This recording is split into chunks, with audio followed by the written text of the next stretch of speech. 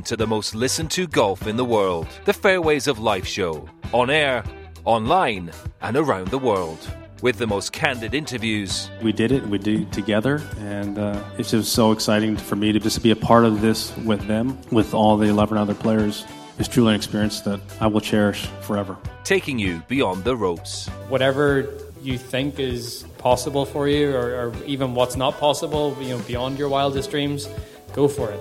Just go for it and think big and believe in yourself, and don't let anyone tell you that you can't do anything. Unforgettable stories. He's hit some putts with it, so he gets his phone out and he just takes a picture of the grip and down the putter and doesn't say anything, and he just pings it to Tiger. And of course, Tiger pinged him right back, like, what in the hell are you doing with my putter?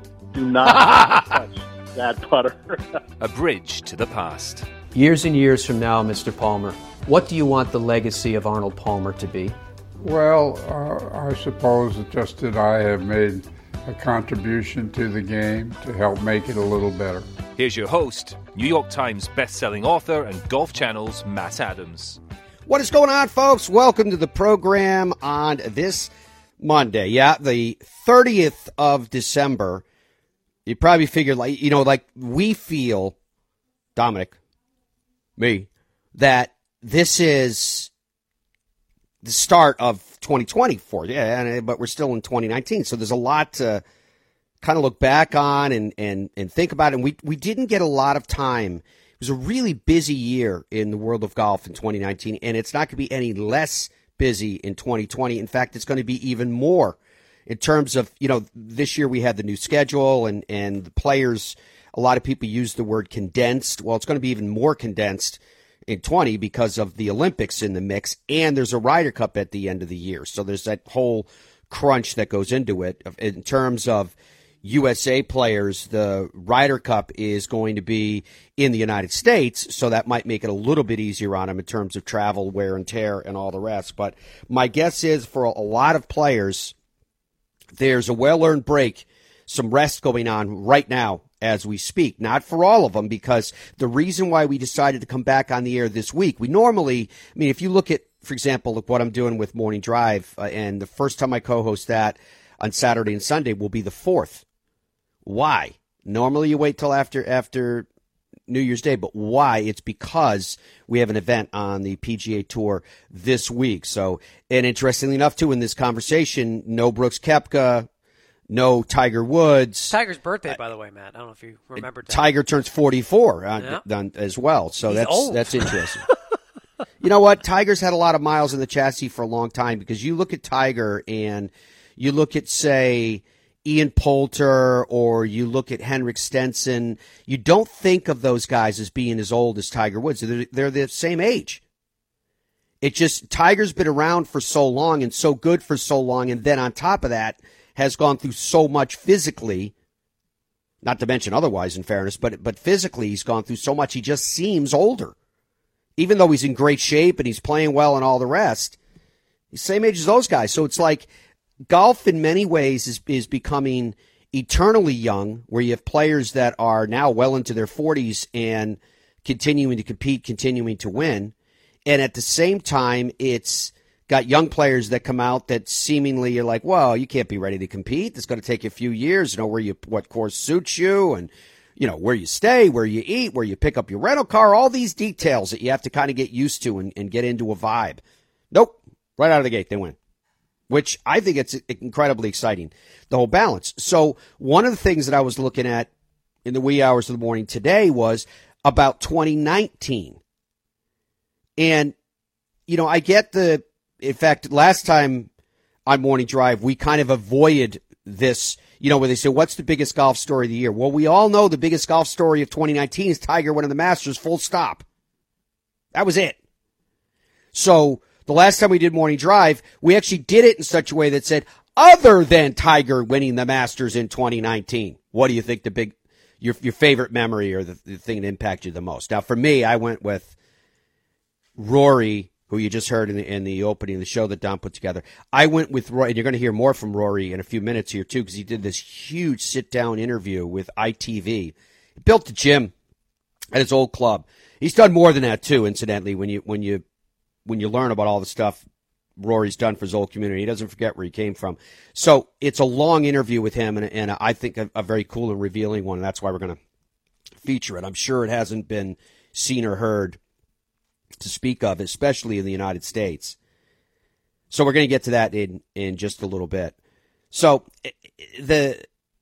when you think about the year that was, and Rory McIlroy out of the gate winning the Players, and then I was taking a look at, what else did he do? So anyways, just to back up with that one story about morning drive, the reason why I picked that Friday afternoon at the Open was, remember, he opened just horrific, hit it out of bounds on one, had a triple on 18 in round one. Anyway, he came back and fought hard in round two and just about made the cut. And I've never seen a crowd will a player in that manner. It was very cool and very emotional. It's unlike anything I've ever seen in a golf course in terms of somebody trying to make a cut. And you remember, he was very emotional afterwards and actually started to weep and noted that it made him realize how vested others are in what he does. And it almost seemed like, even though he had a good year prior to it and he had a very good year after it, it seemed as though it kind of focused him in terms of purpose. Maybe I'm reading into it, but that was kind of how I perceived it. So in any event, he wins the Players, Rory. Do you know who he won it by 1 over? Remember this? Jim Furyk. Would you have remembered that? Would you have got that? The Masters, of course, in Tiger Woods, when it was all said and done for Tiger, it was a one-shot victory over DJ Brooks and Xander. Stand by the Brooks name, because at Bethpage Black, and this is one of the things when I was looking back on it, sure, we lived through it and we were part of it, right? But you're thinking about all these things, you're like, wow, what a year 2019 was in terms of where the majors were on top of everything else. Back at Bethpage Black, probably the greatest municipal golf course in the world. Right? Somebody could make an argument and say, well, what about the Links Trust that owns the old course of St. Andrews? That's not really the same thing. That's a course that's expensive to get on. It's incredibly hard to get on. Not that Bethpage Black is easy, but it's part of the New York State Parks system.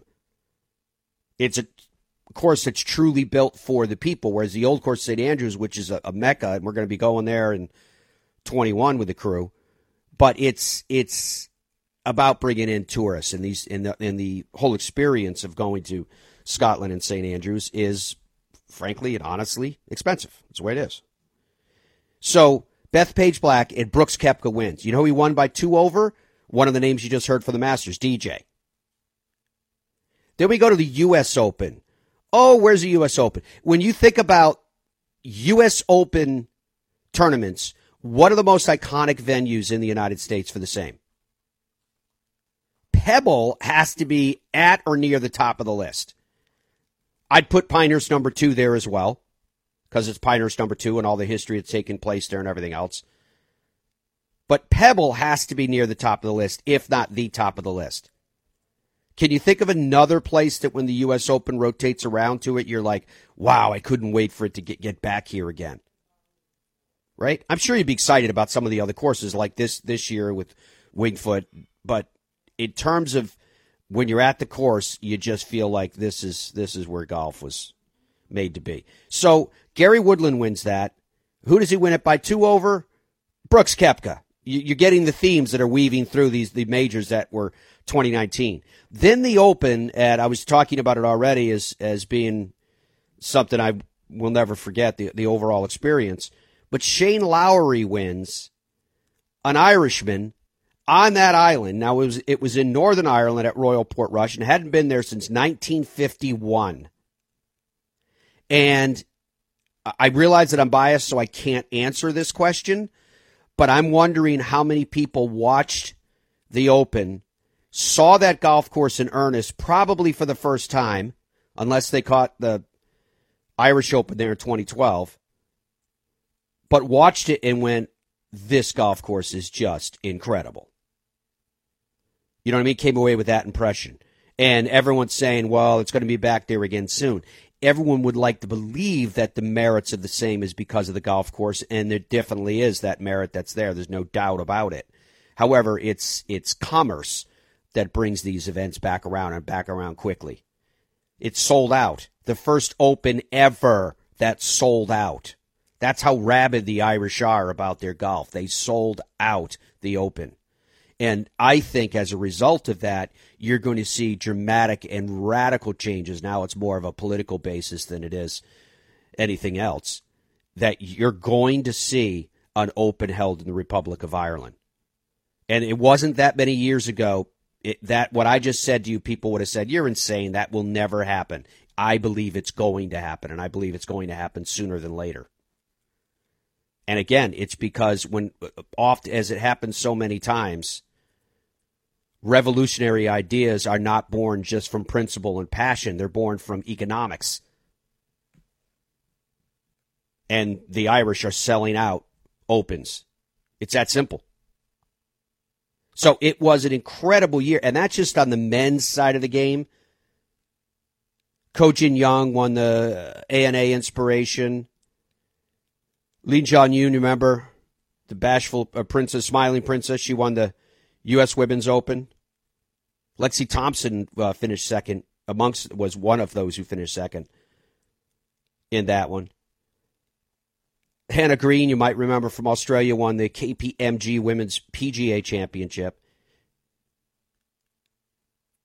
The Evian Championship, Ko Jin Young won again. So 2 majors in the women's side of the game. Hinako Shibuno won the women's British. And that was over Lizette Salas, if you guys remember. She was in the mix on that one. And then, of course, we ended the year with the Solheim Cup on the European Tour. And again, I realize I'm admitted this to you. I'm not trying to build it up into it may or may not be a big event to you. It was a very big event to me, and I'm just telling you why, because when you're there, you're going to be influenced by something differently, right? I'm sure people that are listening to us right now that have been at some bowl games, regardless of who was playing and what the conclusion was, your impression of that bowl game is going to be more profound, more astute, more acute, maybe, because you were there. And that's how I felt about the Solheim Cup. I do actually feel that because the European team won, it's going to strengthen the event, because what happens in those circumstances is it makes you even more interested. You go, wow, this competition is pretty good. And I covered, because we were doing the World Radio, covered so many matches that week. And then by just pure happenstance, pure luck, really, I end up getting the final match and Suzanne Pettersson's putt. And I told you guys the honest story that upwards to 30 seconds, maybe less, before she took that putt, we did not know it was for the overall win, because it took time for the information to get back to our production truck about what took place on 17 and the impact that had on the overall score, and that fact that the putt that Suzanne was putting for was to win the Solheim Cup, and did.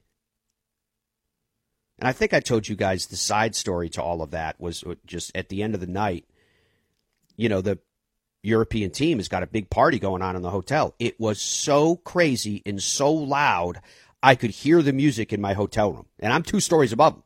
Boom, boom, boom, boom. So more power to them, rightfully so. They had a lot of fun. And I also saw, just as an aside, because this is something we never hear anymore, right? Not counting FedEx Cup bonus points, which I'm sure exists someplace, but I'm not counting that. Brooks Koepka led, right? Because everyone's going to look at it and go, oh, well, it's got Rory McIlroy, FedEx Cup, and all the rest. I don't know how all those points break down. And yes, with what happened at FedEx Cup, Rory would be far and away. But in terms of outside of that bonus pool, number 1 on the PGA Tour in terms of dollars was Brooks Koepka.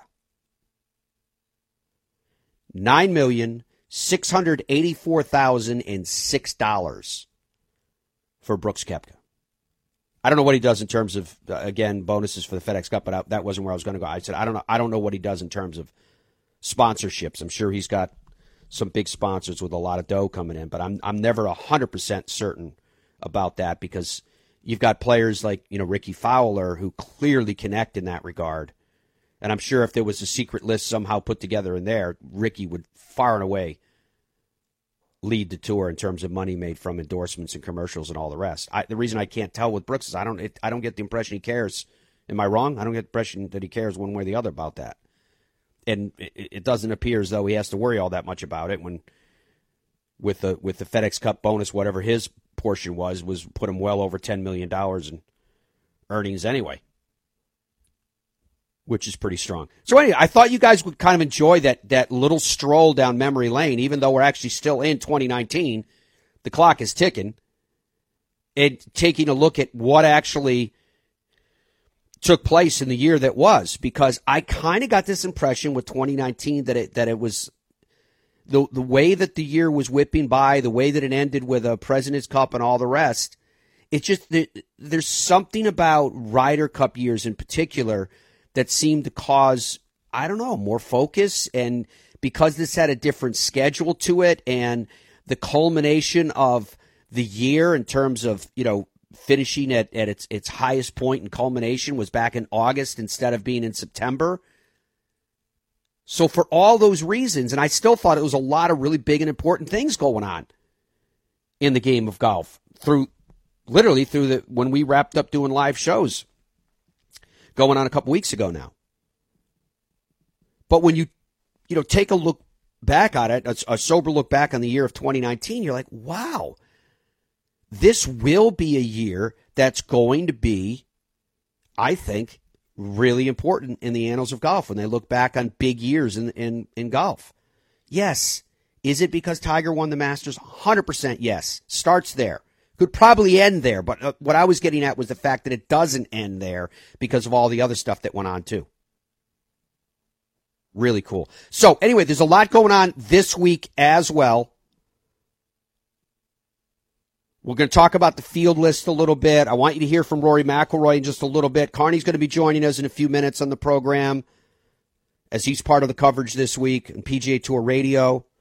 So we've got a lot of stuff to go through. I saw a cool article Bob Herrick wrote on where he thinks Tiger is going to play. I have a feeling most of the people listening to this show could probably put together a pretty good list, pretty accurate list on that as well. But we'll see how it plays out. I like that Tiger has said that he's very much interested in getting into the Olympics and representing the United States as well. I think that's not that it needed a boost. It still is a boost for the event anyway, because it'd be different if he took the current tack, say like Adam Scott's making, although Adam Scott did win in Australia a week and a half ago. But Adam is still going like, Olympics is not my first priority.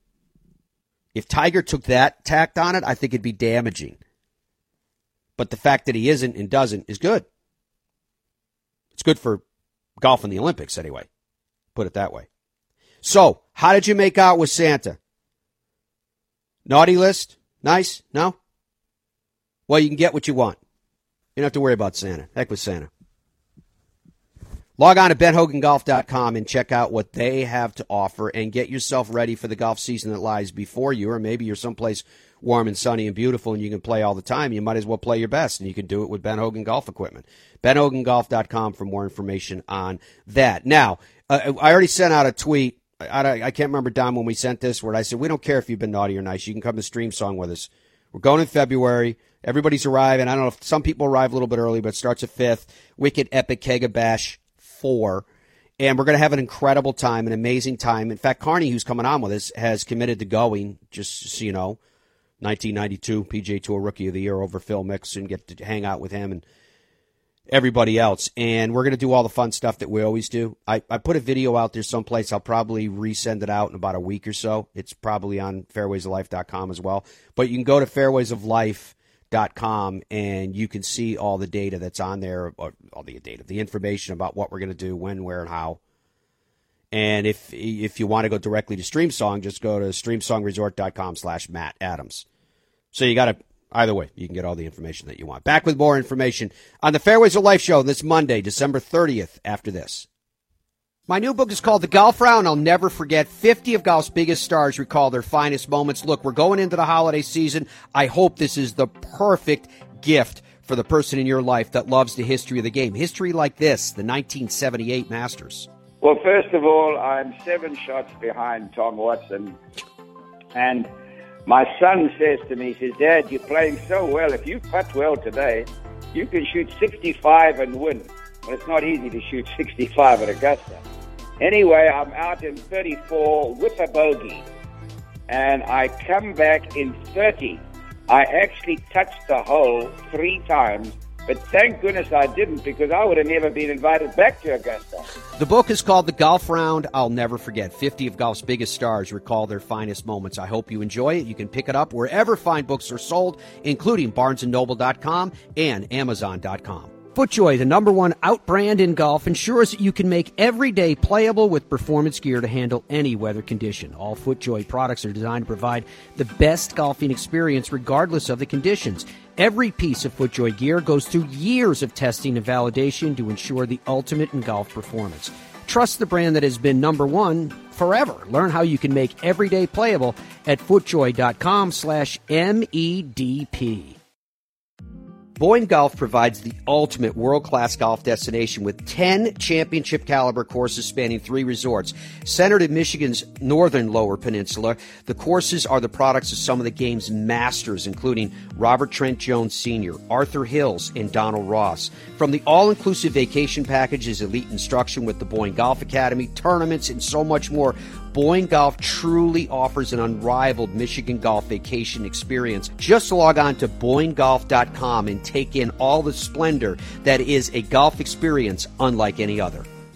TheGolfTravelGroup.com is a luxury golf tour operator that specializes in custom travel itineraries to Scotland, Ireland, England, Wales, Iceland, New Zealand, Australia, South Africa, and more.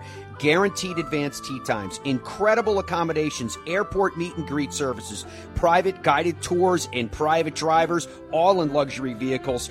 And they have a staff that's been doing it forever. TheGolfTravelGroup.com. Tick-borne diseases like Lyme disease, which will have more than 7,000 new cases per week this season, and biting bugs like mosquitoes that could be carrying West Nile virus or even Zika, are threats to everyone, but in particular to golfers. Stay safe with serious protection from Ranger Ready Repellent. I use it because it works. It will not stain your clothes. It doesn't contain toxic DEET, and it's available in multiple scents, even an option for no scent at all. Whether you like boating, golf, gardening, hunting, whatever you do outdoors, protect yourself with Ranger Ready Repellent. For more information, go to rangerready.com. The U.S. Open, golf's most storied championship, returns to the iconic Winged Foot Golf Club. Next June, see firsthand the remarkable moments, the energy, the excitement of the 120th U.S. Open Championship. Don't miss your chance to be here next year, June 15th through the 21st, 2020. Tickets on sale now at usopen.com/2020. Welcome back to the Fairways of Life show on this Monday, the 30th of December, 2019. Hope you guys have had a wonderful holiday season so far. Maybe planning something special for New Year's Eve. Dom, how has it gone for you and the kids? They having fun? Oh, yeah, of course. I mean, this is, for anybody with young children, you know this is about as good as it gets this time of year. I mean, they're busting at the seams with Santa and presents and just cookies and sugar, and they couldn't be happier. I mean, they're totally fried. My kids, in particular, are completely fried. They're burned out between all the travel we did and all the presents. And we basically had multiple Christmases because we were visiting family all over the place. So they're opening presents. I mean, my son opened his first present on December 21st. And he opened a present yesterday. So he was opening presents for however many days that is. Now you're going to have to train these kids into I don't know how much they know about calendars and events, that you don't get presents every day. Doing what we can, I'll tell you that much. But they had a great time, and they were, my wife got them those matching Christmas Eve pajamas, so they're like matching, and everybody's opening gifts and tearing paper and all excited. And it really, I think when you become a parent, especially when you have young children, the meaning of Christmas, like I remember when I was 15, all I cared about was the presents. If you ask me right now, hey, Dominic, what'd Santa bring you? Or, hey, Dominic, what was the best gift you received? I literally don't remember what I got. my only memories from Christmas this year were of the kids opening stuff and stuff flying everywhere and me buying them stuff and, hey, look, Santa got you this new scooter, and then watching them go nuts. And like, that's what it's all about right there. So I had a great time, and the kids had a great time, and it was a lot of travel. One thing I can share with you that did happen over the Christmas break, which I guess to you is probably not surprising at all, but I got a speeding ticket the day after Christmas when I was alone in the car with just my 2 kids. Wow. I was driving from one. I mentioned I traveled. Did you get a lot. scolding from the police officer because you were speeding with your children in the car? And the guy was like, "You need to slow actually, it down." I'm kind of upset about it. Kids. It was essentially a speed trap, and I believe they were probably just trying to reach their quotas or something. But I don't know. You're claiming I guess, innocent. Yes, I am. But I think that they're going to bring me in as a character witness and be like, "Have you driven with Dom? Is he driving like a lunatic?" They should have exercised some leniency. I mean, I had 2 young kids in a car packed with presents. He could see you that. were driving in a manner that probably was outside the confines of the law. Well, it was. You got a ticket. You've been tried and convicted, and you're claiming leniency because your children are there. You should be ashamed of yourself. Well, that's just one factor that I'm claiming leniency on. How much? I don't know because I haven't gone online to Lies. check. But based on the ticket, the big thing that I read, I think it's going to be $300. Oh! I was going... How fast were you going? I was going 68, which doesn't sound very fast, does it? No, it doesn't. It sounds a little fast if it was a 25-mile-an-hour zone or something. No, I was going 68 in a 55. But what I was really doing is I was going 68 in a 70. So I don't really speed. I don't know what happened, Matt. I don't know what happened with you with kids, but before I had kids, I was what I would call not a safe driver. Yeah, I would call. I sped everywhere, like literally everywhere. This is not good for you on the trial. No, I understand.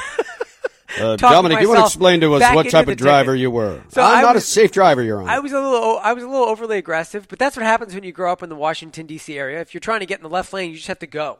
Otherwise, you'll never get in the left lane. Anyway, once I had kids, I really mellowed out a lot. I actually would consider myself a slow, annoying driver now. So I thought the speed limit was 70, and I was going 68. And the speed limit, in fact, was 70. I was on that road for 2 hours, and it was 70 the whole time. I come to find out that there are a handful of pockets on a highway where the speed limit is 70, where for a mile or two it's 55. That is what you call a speed trap, and I claim unfair. Yeah, that is a little that's outrageous. Shady. So I literally looked it up. I even asked the police officer about it. That's what it is. There's little pockets where all of a sudden it drops to 55 from 70. By the way, if you're from North Carolina, I am now a resident of North Carolina. Most of the highways in North Carolina, the speed limits are 70. In where I grew up, the other states I grew up, it's 60 and 65. Down here, 70 is usually the benchmark of most highways. So I do not. I'll stand by what I said, Matt. I do not. I want leniency. Outrageous. It used to be 55 in Connecticut. It was 60 on most of them when I was there. Okay. But you're right. The speed limit's in the Northeast, which makes sense, right? 55 seems so slow. It's a little slow. 70 is perfect. Now that I've been down here for a year. Yeah, Florida's all 70. It's perfect because no one really wants to go 85. So, everyone's cruising around 74 and they're getting to where they need to go. It's perfect. But when the speed limit's 60, people are pushing 72, and then you get into territory where there's a big gap where some people are going 55 and some people are going 74, and that clogs up the highways when you have that huge disparity. Anyway, I'm upset about the ticket, and I would fight it. But I would have to go to court 4 hours from here, and I can't do it because it's an 8-hour day just to do the driving. I would never be able to make it there and back in a day. You'd probably speed there anyway and get another ticket. Probably, yes. So that was my Christmas. How was your Christmas? Good. Yeah, very nice. We ended up going down to my wife's mom's house and hung out there for a few days, and she happens to live in Clearwater, Florida, so we literally spent Christmas Day on Clearwater Beach. So we had a white Christmas, but it was a white sand Christmas, and it was absolutely beautiful. And I know that sounds weird to a lot of people because they want the traditional Christmas and snow and all the rest, but since we've been down here in Florida having experiences that are so radically different than the one that you may have had all your life like me, is incredible too, and have been able to play some golf last few days, and so just having fun. So that article that I was telling you guys about before the last break from Bob Herrig was kind of his effort to figure out where Tiger was going to go. And I wanted to go through that with you here in a moment, but we've got Carney coming up, so we're going to jump to Carney first. We also have the field list of what's going on with this week, the air times of what's going on this week for the Century Tournament of Champions as well. Thursday and Friday, this week, folks, again, just to reiterate for you, Thursday and Friday from 6 p.m. Eastern Time, you can catch the coverage. We have it for you on Golf Channel, and then on the weekend we split between us and the mothership of NBC. So it's 6 p.m. on Thursday and Friday from Hawaii, and then on Saturday and Sunday it's split between NBC from 4 to 6, and then after 6 it goes to Golf Channel, and then on Sunday from 6 p.m. until the conclusion it's on NBC. So primetime golf all week, and it's not just this week, but it's primetime golf all week. And then the PGA Tour radio coverage starts Thursday at 4 p.m., a little earlier on Friday. All these times are Eastern again, just to reiterate that. Friday at 3 p.m., Saturday at 4 p.m., and again Sunday at 5 p.m. And you can hear PGA Tour radio's coverage on PGAtour.com. You can hear it on the PGA Tour app. You also can hear it on, and that's all the other different ways you can listen to it, including Amazon Alexa and all the rest. But you can also hear it across North America on Sirius XM, which I just got. Somebody, Dom, sent me a text this morning that said, right now, I guess, Carney and I are on Sirius XM because they're recapping significant or distinctive events throughout the last decade, and he and I hosted a show in 2012 about the Ryder Cup at Medina, apparently. So I'm getting messages from people going, hey, I'm hearing you in multiple sources this morning. So there you go. But you can hear the real deal and the live version of Mark Carnevale right now as he is joining us, the Arnold Palmer Award recipient as the Rookie of the Year in 1992 on the PGA Tour. Carney, what's up? Happy New Year to you. Happy holidays and all the rest.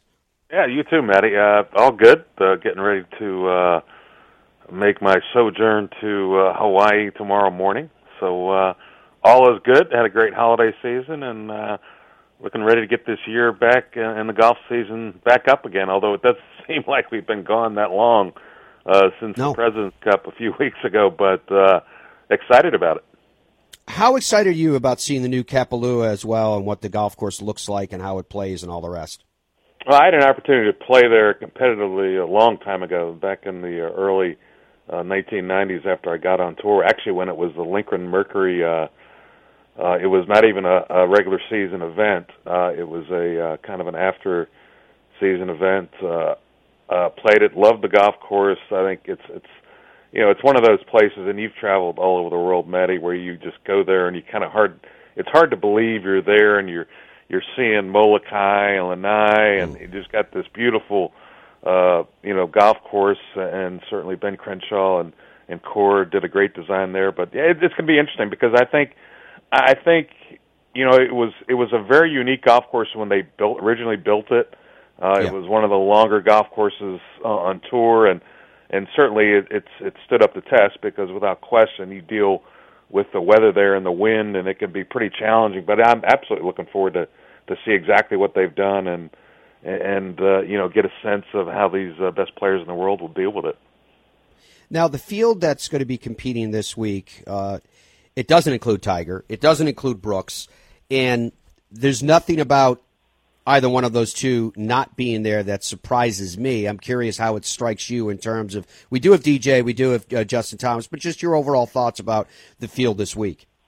Yeah, it's certainly been interesting. Back when I won in 1992 and the tournament champions was held at La Costa, I mean, it was an event you absolutely played in. Now, it basically kicked off the season. I don't know if the fact now that it's kind of, a third of the way of the season, maybe not quite a third of the way into the season, I'm not sure if that has a bearing on whether players go there or not. I think, with the way the schedule is now, you see a lot of players take a break once the Tour Championship ends, and I mean, I think DJ's played one event plus the President's Cup, I think, since then. I always felt like if you were a winner on tour that season, and this was an event that showcased the winners, I felt like, I think you were kind of obligated to play, or you should play, because the fans of the game and everybody that follows the game wants to see you. Obviously, things have changed. The landscape of professional golf, and certainly the PGA Tour, has changed since then. I would like to see players play there. It's a long way to go. I can't argue with that. But I think, again, and you know me well enough to understand that, I've always felt you had an obligation as a player to make it better, and by playing, you give people that may not otherwise have been able to see you a chance to watch you play. So, I mean, I get it, but at the same time, I would like to see players maybe participate.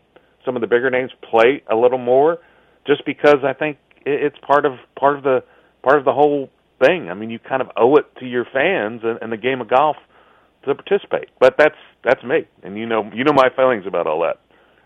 Now, we haven't had much of an opportunity, Carney, to talk about the year that was 2019, and I when we opened the show this morning, I actually went through the majors on the men's side of the game and the women's side of the game, and I threw the players in there in the discussion as well, because with Rory McIlroy winning, it was distinctive, and it led to, I think, building blocks of a lot of other things.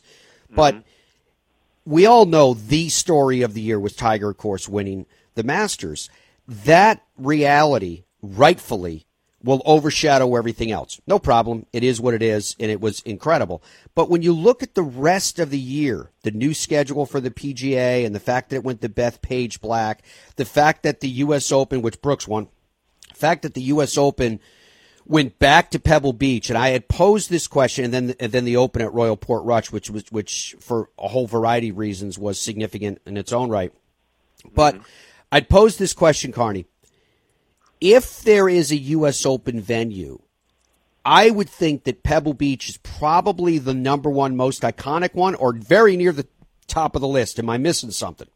No, I don't think so. I think, and rightfully so, when you look at the history of what the U.S. Opens at Pebble Beach have done. I mean, Tom Watson wins his, U.S. Open there. Jack Nicklaus, Tiger Woods, and so forth.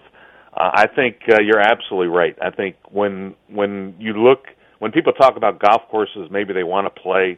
When you talk about Americans, obviously, Augusta National is always raised, and then Pebble Beach is right there.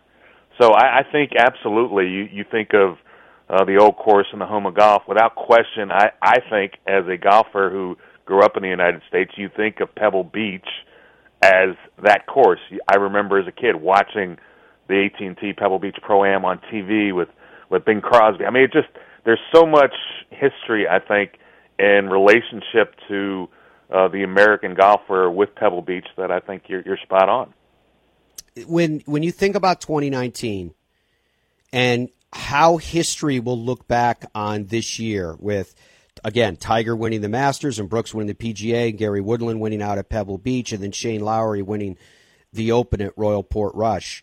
This year that seemingly flew by for a whole variety of different reasons. One, because, like you said, the President's Cup was at the end of it. Two, because of the new schedule. Three, because of it, which is related to the new schedule, when and how the PGA Tour wrapped up in August, which in some ways seems like it was ages ago. And then, as you mentioned, it seemed like we just had significant golf a couple weeks ago. Oh, wait a minute. Yeah, we did.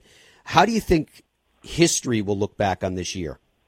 Well, I think without question, because of the Tiger Woods win. I don't think there's any story that overshadows it. Certainly, Rory McIlroy is right there, winning. The only player other than Tiger Woods to win the FedEx Cup twice.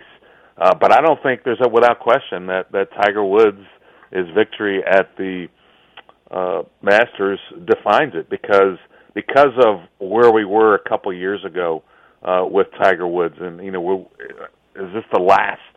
Did we see the best of Tiger Woods? Did we see his last win? Did we, would he be able to come back from everything that he's dealt with and winning, not only win again, but win a major championship again. So I don't think there's any question in my mind. People certainly will argue, but I don't think there's any question in my mind that it was defined by Tiger's win at Augusta. Yeah, and the fact that all of these other events happened around it as well. Players were calling it a condensed schedule because of the way it's running. And you've got, from March onward, you have really big events from the Players in March to the Masters in April and now the PGA in May, et cetera, et cetera. Carney, there'll be no rest for the weary because in 2020, it's an Olympic year. So we're going to get even more condensed in terms of big events clogging the calendar. And, oh, by the way, there's also a Ryder Cup in the offing. So 2020 is already shaping itself up to be pretty unique. No, absolutely. And I think it's going to be interesting, again, how we saw Rory McIlroy adjust his schedule a year ago. Will we see players continue to do that? I think we absolutely will see players adjust their schedule. Will they be able to adjust it enough so that, I think there are times we saw players maybe a little tired throughout this year, and understandably so. I mean, you have a big event every month, as you mentioned, starting in March. You throw in the World Golf Championships, as you mentioned. You throw in the Ryder Cup. You throw in the Olympics now. With obviously there was a lot of skepticism about the Olympics in Rio, but now everybody's kind of bought in. I think you're going to see the top name players play if they're eligible.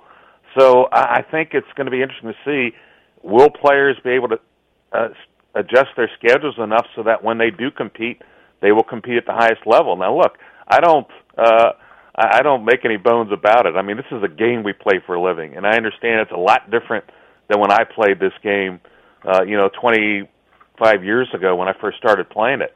But I do think, at the same time, do you want to miss a moment? So I think it's we'll continue to see players adjust their schedule. Some events may get hurt by the top name players, but then you think about it, the roster for PGA Tour players has gotten so deep that do tournaments really suffer if a Tiger Woods doesn't play, if a Rory doesn't play, if a Dustin Johnson doesn't play? I'm beginning to believe not so much anymore because there's so many big names. Interesting. So that, I assume, then, you feel that same way about this week, that the field that is there, which, again, it's when you look through it, it's really cool because there's a lot of first-time winners that are in the mix as well that help define the year that it had just been and thus kick off the year that will be before us. But you have some big names in there, too. So your thoughts about the week that lies before you? I'm looking forward to it. Again, I think that it's certainly, and as we've seen, players that it's a 34-man field. Look, yes, there's an advantage to that. You've got FedEx Cup points, up for grabs. And as we have seen, players who have gotten off the great starts, particularly in the fall portion of the schedule. I mean, a year ago, Matt, 6 of the 8 players that won in the fall portion of the schedule made their way to East Lake.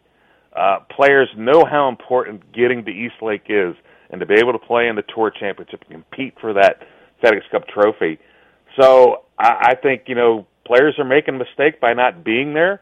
I think we're going to see some great golf and an opportunity, again, for players to get off to a great start and really set up the year. As we've seen through the years, players who have played well here have gone on to great seasons. Xander Schauffele, we saw that. I mean, I think Patrick Reed has won here. It just, Dustin Johnson has won here, and on and on and on. This event, I believe, can set up players in a position really to have a great season. Well, we'll see how it plays itself out because it's going to get started this week. In fact, this Thursday, you can hear Carney from 4 p.m.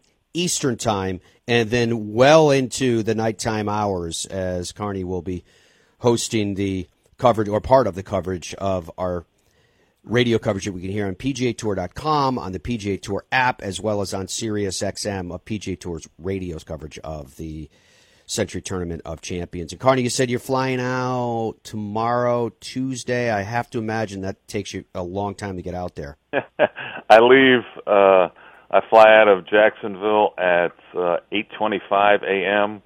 I arrive into Kauai on the island of Maui at 7 p.m., so that's 12 p.m. Eastern Time, so that's, about 16 hours of flying. Ooh, wow. All right, Karn, well, we're looking forward to your work. Thank you very much for that. Hey, thanks, too, for joining us for the Wicked Epic Kega Bash 4. I can almost say next month in a couple more days, but in February at Streamsong.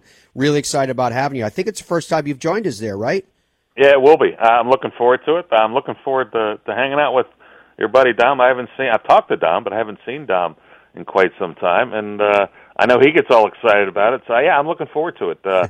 I haven't been down there, so I haven't been to Streamsong, so I'm obviously looking forward to that, hanging out with you and all your listeners that attend. I'm sure I'll run into some people that I know from your trips to Ireland and Scotland. So looking forward to it. Yes. Awesome, Carney. Thank you very much for taking the time and joining us today. Safe travels out to Hawaii, and we're very much looking forward to kicking off 2020 with Mark Carnevale and the coverage of all the things happening on the PGA Tour. Thanks for all of it. You got it, Matty. Happy to help anytime. All right, folks, that was Mark Carnevale, the 1992 Arnold Palmer Award recipient. That's for Rookie of the Year, and distinctively he won that over one Phil Mickelson, and we're looking forward to Carney joining us as he does throughout the course of the year, talking about all things in the world of golf from his perspective, because it's a perspective that carries weight, and it's a perspective, I think, more importantly, that gets all of us thinking about various things, which is great. All right, so when we come back, I do want you to hear that interview that Rory McIlroy did, because it's typical Rory McIlroy. It's honest, it's upfront. It covers a lot of ground. It's a pretty long interview, too. It's like 12 minutes long from ITV. So we'll have that for you when we come back, right here, the Fairways of Life show on the 30th of December, 2019. Hey, my new book is called The Golf Round I'll Never Forget. 50 of golf's biggest stars recall their finest moments. Moments like this, the 1973 U.S. Open. Here's Johnny Miller. I got a letter also on Saturday morning that said, you're going to win the U.S. Open from some guy in Iowa. And I'd never got a letter that's all it was. They didn't sign it, nothing. It was just from Iowa, you're going to win the U.S. Open. So it was sort of an interesting experiences that led up to that, winning that Open. And the round itself was sort of out of nowhere because it just was a perfect round of golf. I mean, it literally was a perfect round of golf. The book is called The Golf Round I'll Never Forget. 50 of golf's biggest stars recall their finest moments. I hope you enjoy it. You can pick it up wherever fine books are sold, including BarnesandNoble.com and Amazon.com. It's time for you to discover Streamsong, a new kind of resort that takes the everyday ordinary to the absolutely extraordinary. 3 internationally acclaimed link-style courses by golf architecture's iconic foursome of Gil Hans, Tom Doak, Bill Coore, and Ben Crenshaw that provide a golf experience distinguished as unlike any you've ever had before, with undulating fairways, navigating through wild grasses and deep water ponds and lakes, towering sand dunes to find the unexpected experience of playing golf at Streamsong, the ultimate legendary golf destination set apart by the unexpected. StreamSongResort.com. FootJoy, the #1 outer brand in golf, ensures that you can make every day playable with rain jackets for all weather conditions. New to the FJ Performance outwear lineup this year is the all-new DryJoy Select LS, the lightest, most waterproof garment FJ has ever produced, setting a new standard in rainwear. Amazingly, it's actually lighter than a golf shirt, but still fully waterproof. You can shop now at footjoy.com/MEDP. BenHoganGolf.com is where you can go to see the beautiful product that's being produced right now, bearing the name of the legend. You know, when he founded the original company in 1953, Ben Hogan said he did it, quote, to design and manufacture the best golf clubs in the world, end quote, and that is exactly what their mantra is today. Only it's going directly to you, not through retail stores, so they're saving that 40%, 50% retail markup. You can get the best, and you can get it directly from their master craftsmen. Log on to BenHoganGolf.com now. If you're a golfer or enjoy activities outside, you are at risk. The risk of Lyme disease and other illnesses are a national threat. Add in insect-borne illnesses like West Nile and Zika. Ranger Ready is insect repellent that's serious protection with premium wearable scents and clean, non-greasy formula. Ranger Ready is the best insect repellent available, period. Safe, 12-hour protection, nothing comes close. Log on to RangerReady.com for more information. What's your bucket list destination? Where have you always wanted to go? What's the number one thing that holds people back from doing that? It's fear of logistics. I don't know where to stay. I don't know how to get tee times. I don't know where to go. I don't know who should take me there. Well, I'll tell you who knows the answer to all those questions. TheGolfTravelGroup.com. That's why the Fairways of Life show has aligned ourselves with these experts. And is there some place you want to go, like the Open or a President's Cup or a Ryder Cup? They can take care of that as well. What is your golf bucket list? Where do you want to go? Do it with TheGolfTravelGroup.com.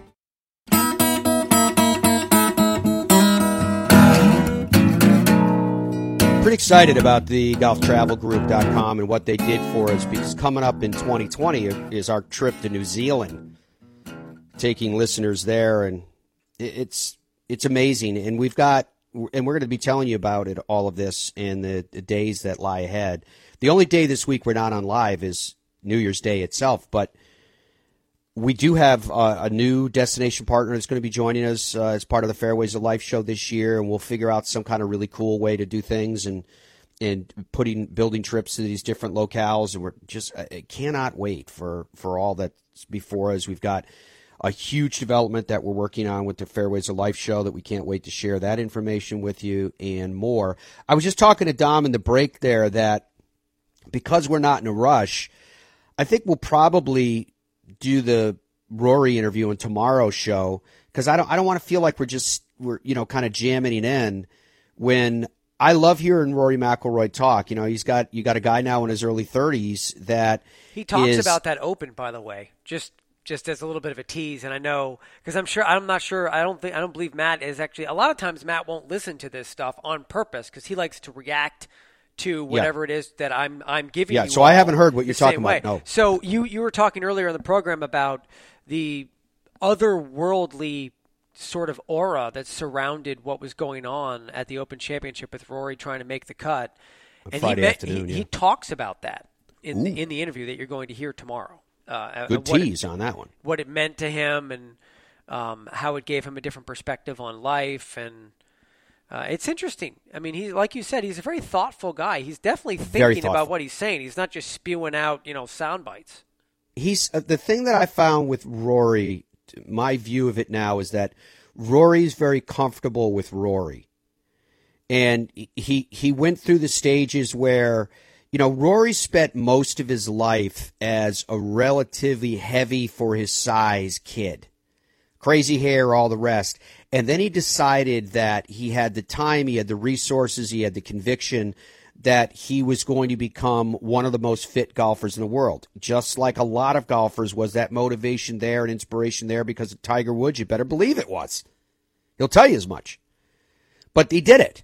And then there were magazine articles done, and, Rory McIlroy, the shirtless Rory McIlroy, and he was ripped and he was buffed and all the rest. And it all kind of started after the 2014 Ryder Cup at Glen Eagles, where I don't know what the heck was going on. These parties are crazy, but they started dressing in, somebody had brought kilts, and they were putting kilts on and these crazy, like, orange wigs.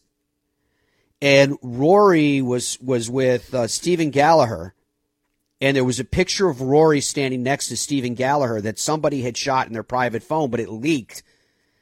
And Rory was wearing a kilt, but he was shirtless, and he was totally ripped. And it was really the first time that people had seen his torso, and they were like, whoa, he got himself into that kind of shape, and that launched, from that point on, there was more things. If you were on Google for such things, Rory McIlroy Fitness, you're going to see all these different articles that was done. I think it might have been Men's Fitness. I can't remember who it was that did a huge article on him as well.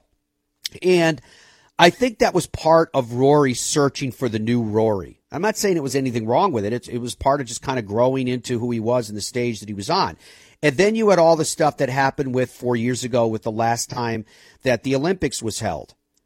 And, I know they call them the rags, the tabloids in the UK, that around the Open, when he was up on that stage and someone asked a question, they grabbed a quote from him where he said, "It's not my responsibility to grow the game." If that's not an exact quote, it's a very close approximation of it.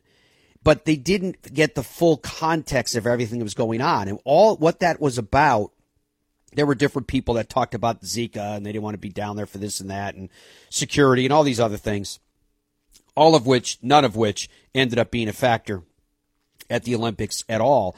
What was a factor and what was impacting behind the scenes that people didn't know is that these top players in the world felt like they weren't being given a choice. They had the old blue blood establishment in golf essentially telling them they had to be there and they had to do this.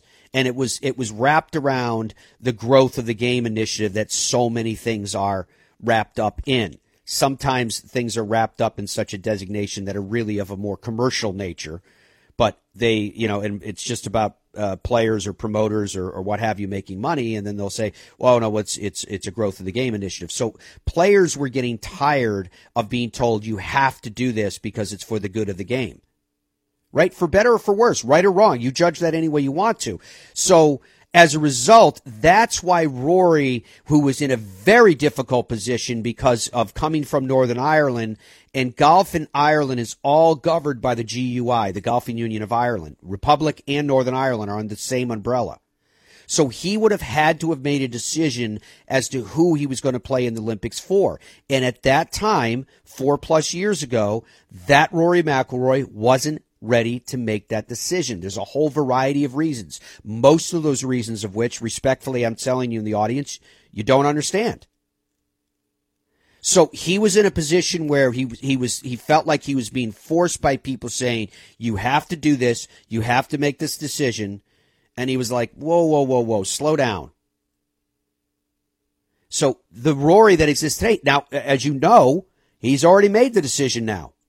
He wants to play in the Olympics. And incidentally, he's playing under the GUI.